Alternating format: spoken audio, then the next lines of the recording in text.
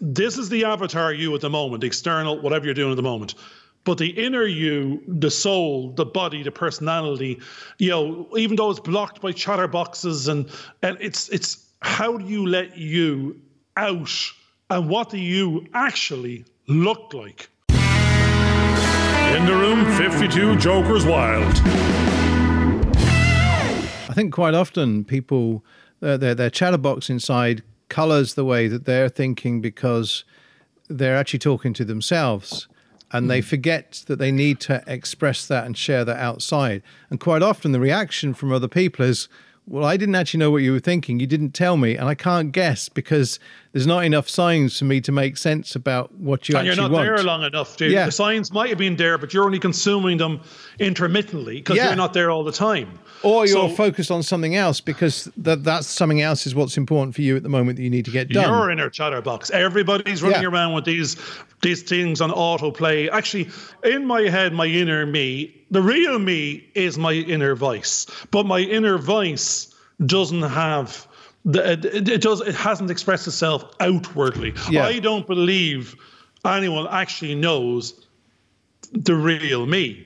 Because the rest is a facade, it's what's required, it's the suit for work, it's not to shut up and put up, it's conform. And it's a form of avatar, isn't it? It's an avatar that's been created either for you by the company you now work for or by the perception of what society thinks you should be. You never get to show the real me. And that becomes an obstacle because if you can't show the real me, how does anybody get to know you properly?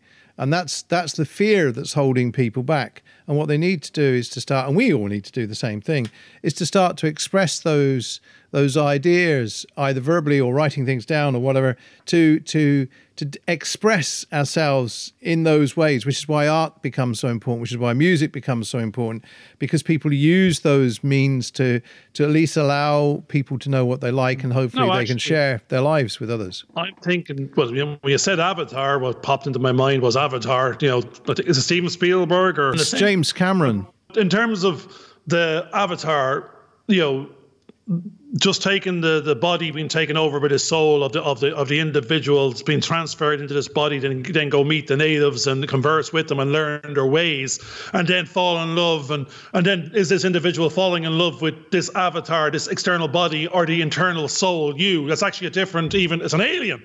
So your soul transcended the alien avatars and bodies and vessels to unite with another soul. So then you start wondering, these vehicles, these bodies, the avatar you. What is the avatar you? Is this body our avatar, and it's the avatar to the inner chatterbox or the inner me, and therefore I don't look like this. In my mind, I said this before, I see myself as the 18-year-old me.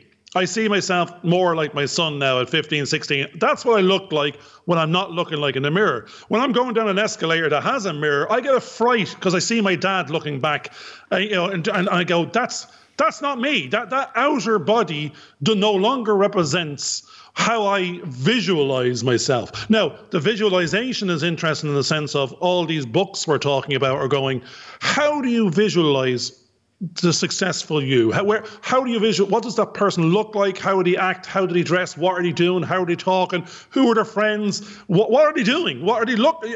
And this is where you can become that. There's a false one where people go off and become a Barbie doll and get injections and try to become some sort of stereotype of what's expected or accepted. But inside everybody is this is the avatar you at the moment, external, whatever you're doing at the moment.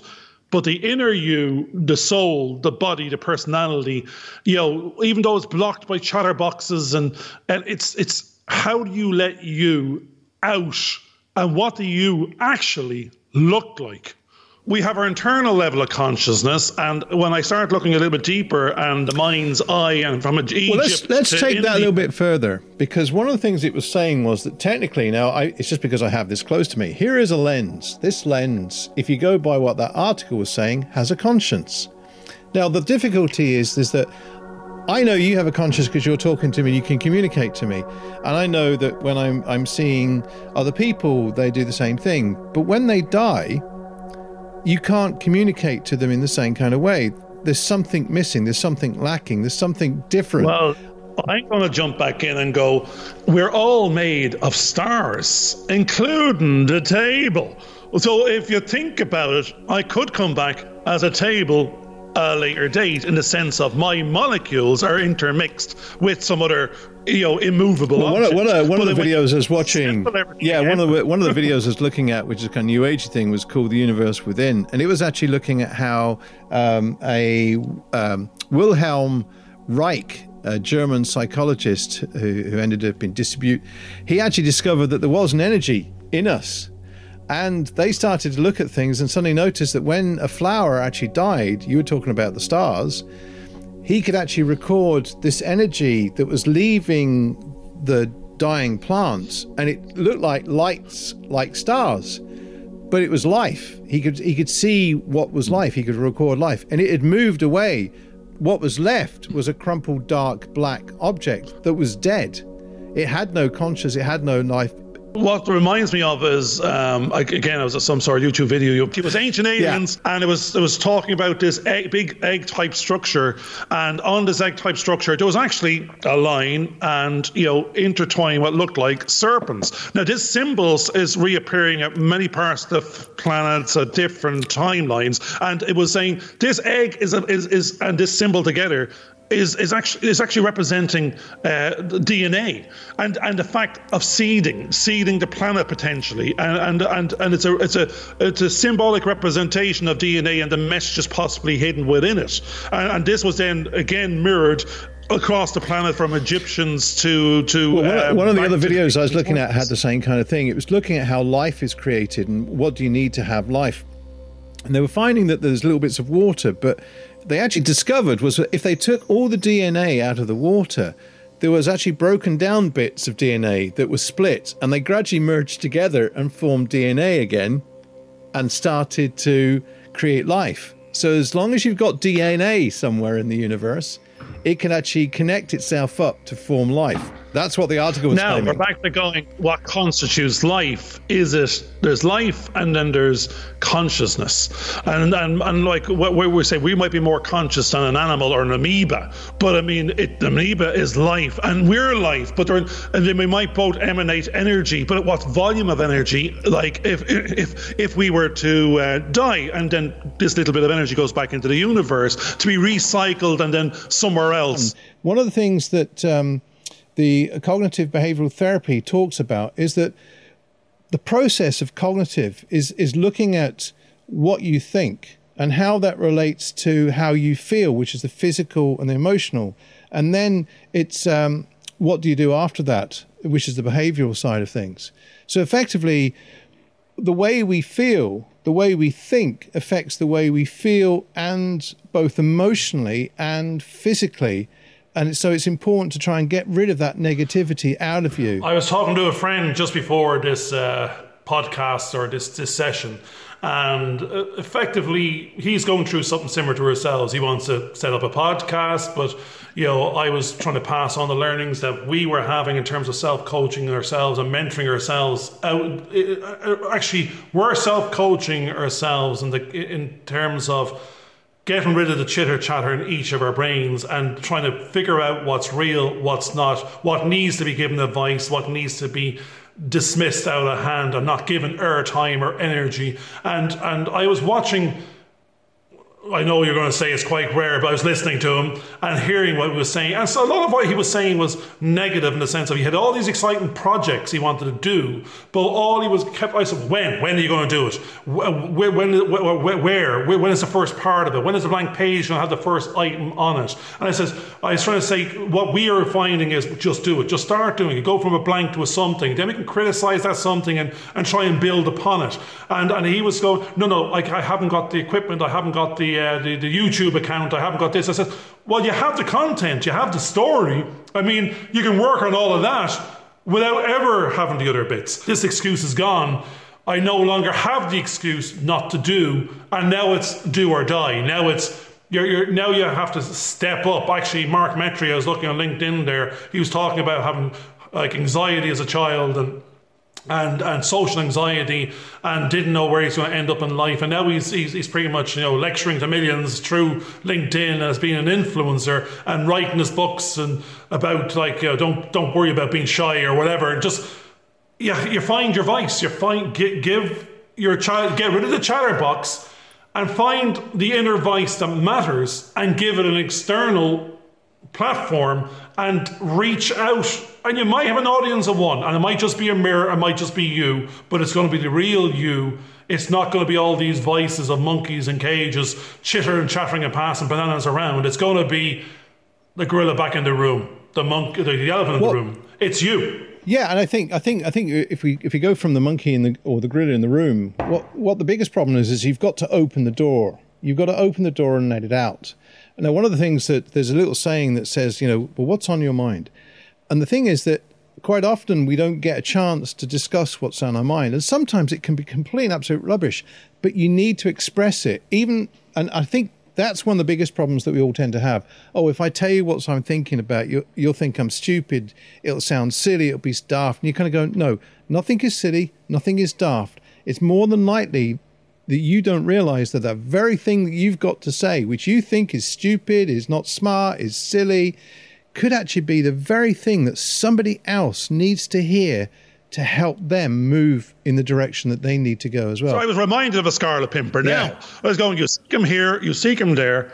You know, I don't know what the last piece was. He was everywhere. You know, and because it's like, that's it. We are everywhere. We are, if we start saying that this is one universal consciousness, then you're saying then we're just one of the sum of the parts. Therefore, it's like I said, you cannot, if it's bound by a vessel, well, we're saying some sort of universal vessel bounding a universe, then in there all that then says that all your parts are going to, one disappears here and moves over there. The sum of the parts is always the same. Therefore, this energy doesn't actually dissipate outside the external vessel container.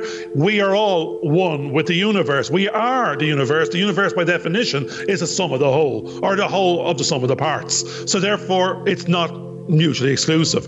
Within us, in the Fibonacci numbers, then we're saying on a micro level is we contain the universe. We contain everyone. We are here. We are there. We are everywhere. We are every when. Come to think of it. Well, that becomes interesting because from different religions, the idea behind Buddhism is that you reach nirvana when you become one with the universe.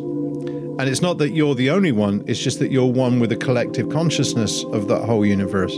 In Christianity, the idea is that the Holy Spirit is that consciousness, and we become one with the consciousness at some point when we get to heaven, if you like.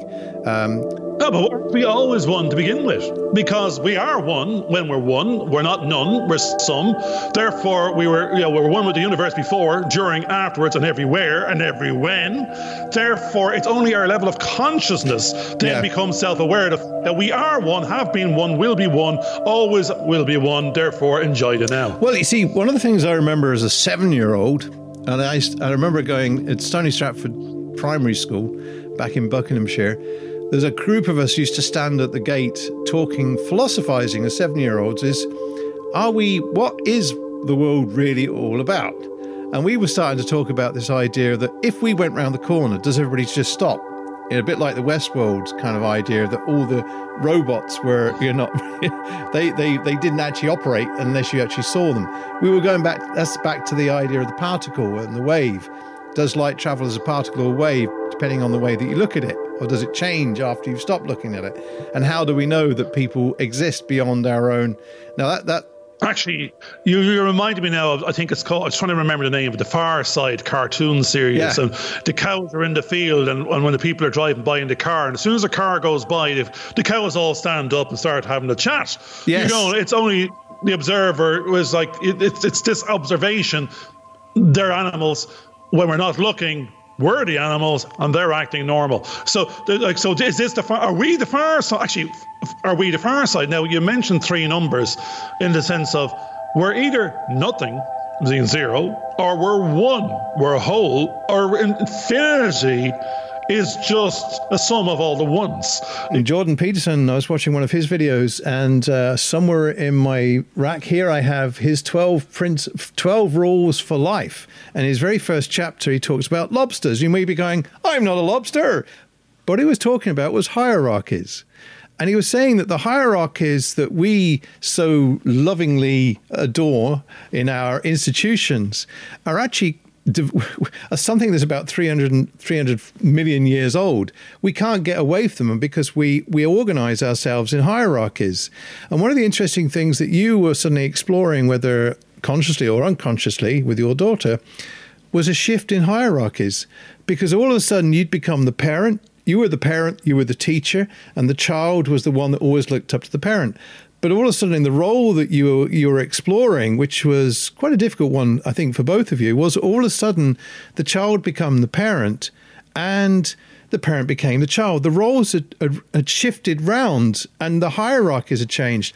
I remember, and don't to get too negative, but I remember when my father was dying, he was acting almost like a child. And I, for the very first time, had to treat him as a child to try and help him calm down. And at that particular moment, I had this really kind of odd feeling that all of a sudden those roles had changed around. And I was suddenly having to be the parent to help to keep him quiet. Or not necessarily keep him quiet, but help him calm down in an environment that he found out of control. Get back to the stillness. Get back to the control. Now, I'm going to bring it back out of the dark into the light. As you say, you went a little bit deep there now into. No, there's nothing wrong with it, because we're all going to have those circumstances in our life. Now, you're asked, this was about triggers. And I was going, you said lobster. All I heard was lobster. All I thought of was red, and all I thought of was boiled and fricasseed and fried, and how expensive it is, and when would I ever get to eat lobster? And think about the hierarchies of those lobsters in that pot as they get cooked. And never mind that. Anything I've ever seen on TV was if you're picking the lobster, you're pointing them out in the tank. He's actually looking at you with two little eyes, wondering. He sees this big finger coming towards the glass, and what it is it's you. It's your turn. I'm going to eat you. You're going to be damn expensive, but you're going to be a great experience. You're going to be well somebody forcing in their hierarchy of who eats who. Then you're going, what am I doing out in a restaurant eating lobster? I can't afford bloody yellow pack cornflakes. Quite often we're told we have to set our goals, we have to have intentions, we have to know where we're going. And quite often we don't, because even when we do have our intentions, we have our goals that we want to aim towards, things change sufficiently that those no longer have the same meaning that they once did before. But quite often, one of the things I've been reading, I'm not sure if it's Jung or whether it's part of the Artist's Way, is they were saying that if you can actually let go of all your intentions, but become open to all possibilities, then you're not being driven by what you want internally. You're suddenly kind of going, well, actually, let's see what's happening around us and what we can connect to. And that universe is bringing stuff to us, or however you want to look at it. Actually, I think you were listening to me. You're now remembering me a couple of weeks ago, and I was reading Chopra, and that was the law of giving and receiving, and the law of uncertainty, and the law of basically letting don't put in the certainty, because if you pick that choice, you're then stopping all the uncertain ones being maybe more credible opportunities or credible solutions. Therefore, you can always have that one, but explore your options. Let the universe present other possibilities, and don't be definitive over this is the way you do it and this is the only way to do it. Most of the time, it just happens to be how you did it before, and you're going to do it again. And that's actually that's the example of madness, I think it is. Yeah. Well, here's the weird thing. One of the things I started to notice is quite often I would have a specific time that I'd meant to meet somebody. And for some unknown reason, all these other activities would get in the way. And you start to get annoyed with yourself because you've got to do these before you can get to meet that person. And then you suddenly realize that there's a synchronicity going on, because all of a sudden you realize that person is also late and they can't meet you at that same point. And when they do get to meet you, it's the right time because you're there. So you can actually let go and not get so anxious about having to get to things to fit right. Because the coffee is always in the coffee shop if the coffee shop is open. The only issue there is if you don't get it in there before it closes. Now there's 24-hour coffee shops out there. It's not important. It's the journey to go there to meet that person. Or I make a point of merely going to coffee shops, not making arrangements to see anybody, in the interest and the hope of seeing who turns up. And someone always does, because they're doing something similar. The whole point of the coffee shop or the pub or the club used to be, go there, and a lot of people are making that their habit, their go-to place, and they know it's safe to assume they'll see someone they know, and that will be who they were meant to meet in the first place. We're talking about a universe, which is a materialistic thing. The planet is a materialistic thing. We're a materialistic thing, and we eventually come. We know from physics that basically all energy is there's cause and effect. So if you create something to move, the energy goes into it and it disperses, but you never lose the energy. It may stop, but it transforms into something else. Okay, based on what you've said, that's our mathematics going. Well, that's it, yeah. But if we go back to the idea, we're talking about materialistic things. You mentioned the idea that if you record this, we talked about recording, and you also talked about that you have to do something. In other words, there's an agent. And I think in a lot of these things, we start talking about things, which is where the idea of there's a conscious in a book or a conscious in a stone, but we forget about the agent. What is the agent? And that's where most people start, because they've gone away from the idea of religion. They've gone away from, they even the agency of government, something governing us that's outside of us, that's trying to force us to do something and govern our behavior. Again, is all materialistic kind of endeavors.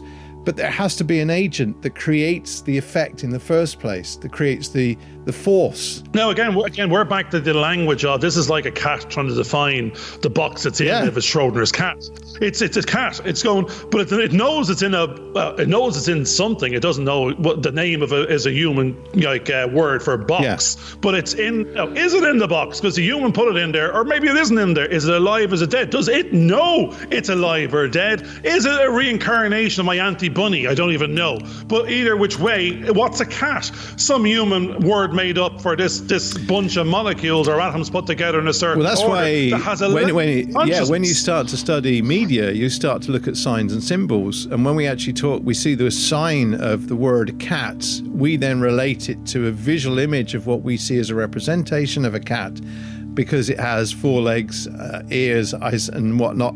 But it could be a dog. And how do we differentiate between those? But we're just using language to differentiate between them. This cat identifies as a dog. It doesn't. It's actually taking on humans or from its aunt and its owner, that they're transgender, cross-dressing, God knows what. So it doesn't matter. This cat identifies as a dog. It doesn't know what it is. Its level of measurement and understanding is based on its level of self-consciousness or its interpretation of the environment. Conscious universe. Yeah. Now, you were talking about earlier on about Schrodinger's cat is an interesting one in the sense of the observer affects the state the cat is in or isn't in the box or not in the box. We're in the unit. We're on the planet Earth. We're the cat in the box of a level of awareness of ourselves as being human and the gods of the universe, but we don't know that there isn't our own equivalent observing us as whether we're here or not, or conscious or not, or aware of the observer that we cannot define. Which is still an agent,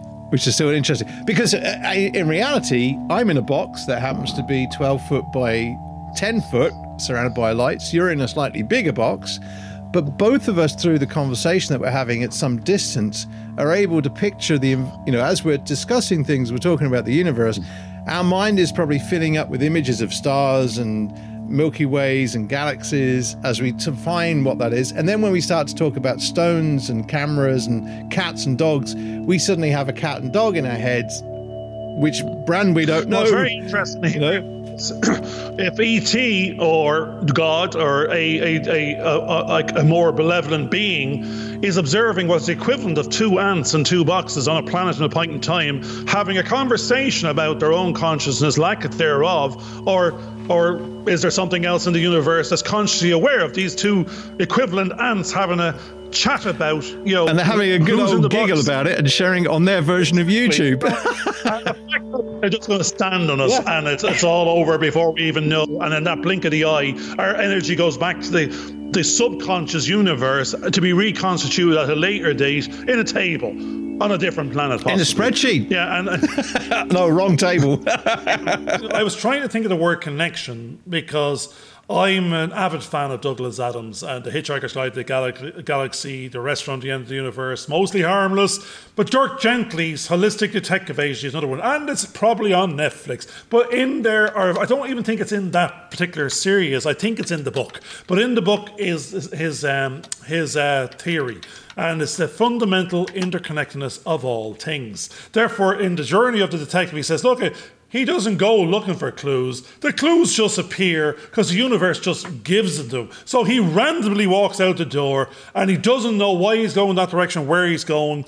And no matter what he does, it will lead to the ultimate solution because everything is interconnected. So that's the fundamental nature of what we're doing now. It's every program we watch is suddenly a jigsaw piece in the big picture of the universe, of the journey we're going on. If we are open to that if we're open to it, it doesn't even need to be a fact. It becomes a fact. It's a fiction at the moment. It's a fantasy. Actually, what that book, again, I was realising I was a should have, would have, could have, always have been, because I'm a daydream believer, daydreaming, and I kept on daydreaming it but not materializing it. So therefore I didn't have to put my hands up and go, I didn't achieve it. I could have achieved it. I should have achieved it. I would have if I wanted to.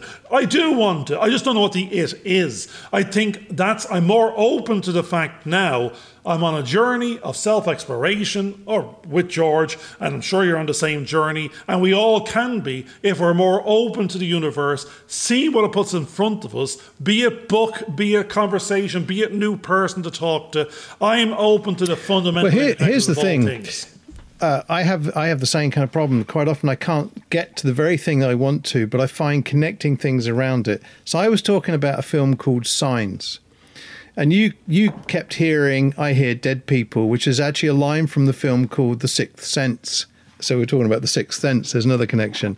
And the filmmaker is M. Night Shyamalan. Okay, he's the director who makes some fairly interesting sort of films.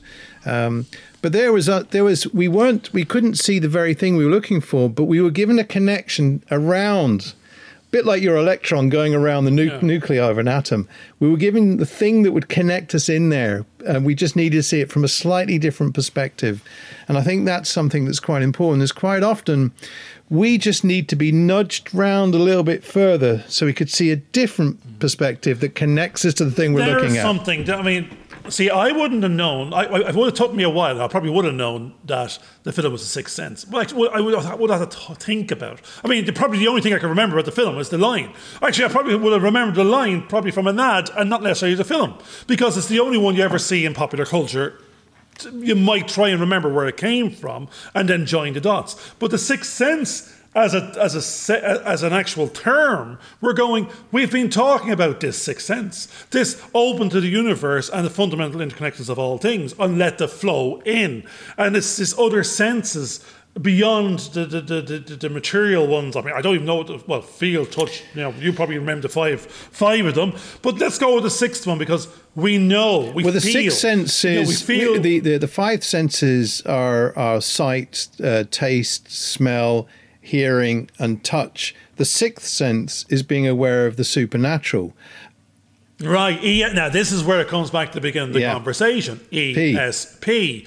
The local, this back into the book of instantaneous, the theorem was the local principle, something like that. And basically you can't travel faster than the speed of light, because this theorem requires that you can. And the only thing in popular culture that meets this theorem is actually voodoo, in the sense of you can put the pinprick here into the belly of a doll and you're 5,000 miles away and you bend over with the pain and there's nothing joining the two dots. Yeah, and it's this sixth sense, this extrasensory power. We've also talked about the mother that has a vision of her son who is completely wet, soaking wet, and he says to her, "Don't worry, I'm okay." she rings London, she's in Australia, to find out if he's okay, and then discovers that he just drowned. So there's that sixth sense that's kind of connecting us. We were talking about the idea of determinism, but there's no certainty that any of those eggs will actually become viable, and there's no certainty that the other generations. But what it is that the design of the person is that the possibilities are being laid down so that could potentially happen in the future if the right combination of events actually occur. And in some cases, I know that the certain family members would not have, they may have actually got pregnant several times, but they would have actually lost. So there was uncertainty to whether even in the generation above me would have, whether my mum would have actually had any more children than the two that she had prior. So we were, it was uncertain whether we would be here, but we've turned up. The conversation there really was back to are we energy as an individual? Is our soul comprised of energy, and what we're doing is occupying the body? This body is just the avatar that has a certain time span of use. It's born, it grows, and it's in the planet. It could last 100 years, plus or minus 10, and could actually be corrupted or destroyed or broken anywhere along the journey by external events. But if you took care of it, and other people could take, or the environment took care of it, it has a life and can go on a journey of organic growth, and then grow to the mind in terms of what it could possibly learn in terms of interaction with the spirit, universe. that kind of spiritual energy, the spirit.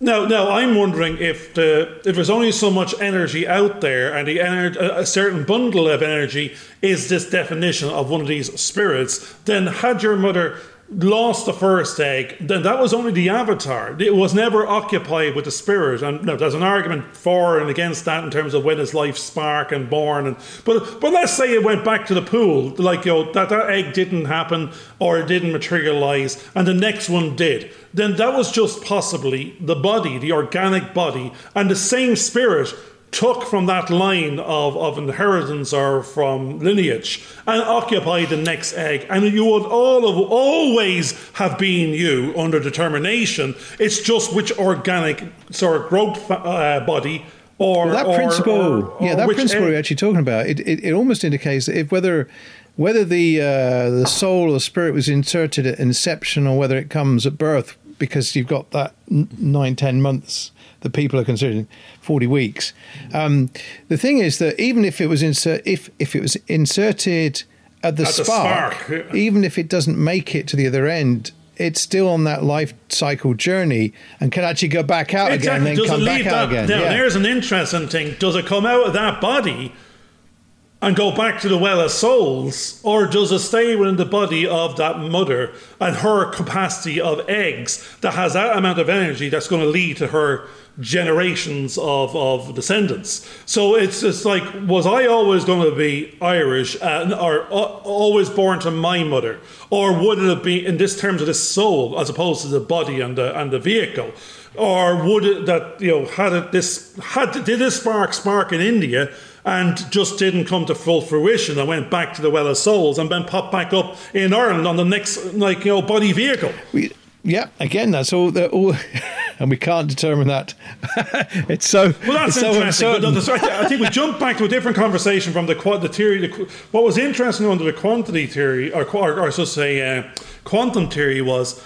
What I took from the book was all these theoretical physicists and physicists and I don't even know half their names. I remember the word Planck and Bohr and Bell and even Stephen Hawking, throw him in for good measure. And Heisenberg is another person, Heisenberg and Schrödinger, but all these great men and Nobel laureates and prize winners went over a couple of 100 years, give or take. We're trying to explain the workings of the universe at an atomic level, at a gravitational, at a momentum, at a speed. So even like Einstein and his E equals mc squared and the theory of relativity in the sense of nothing can travel at the speed of light.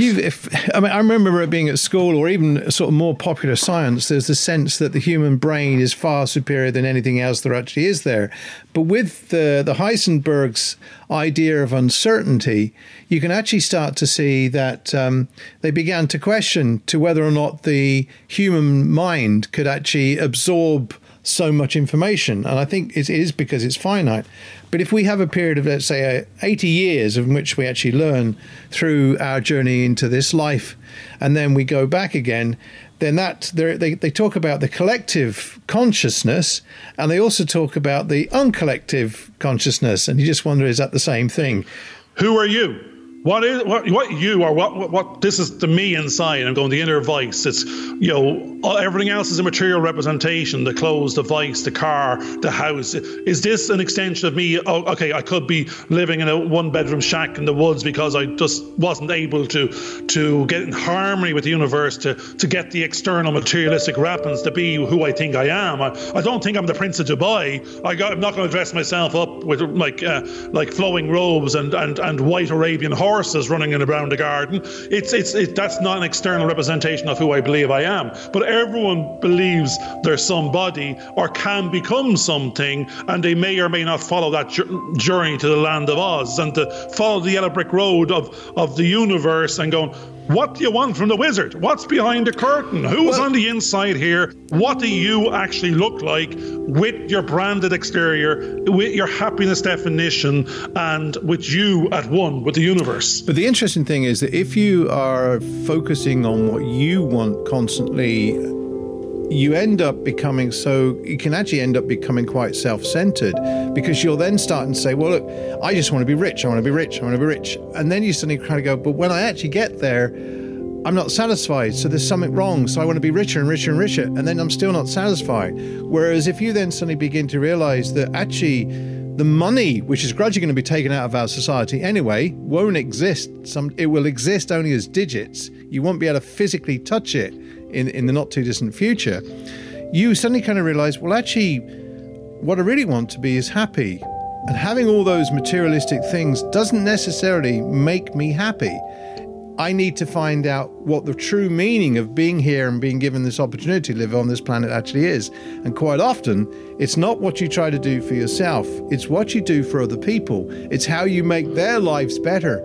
And if you can share, in fact, a journey on your own is the most loneliest journey you could ever go on. The best journey is the ones where you get to share with other people. Hope you enjoyed this video. Please subscribe and click on the bell for notifications.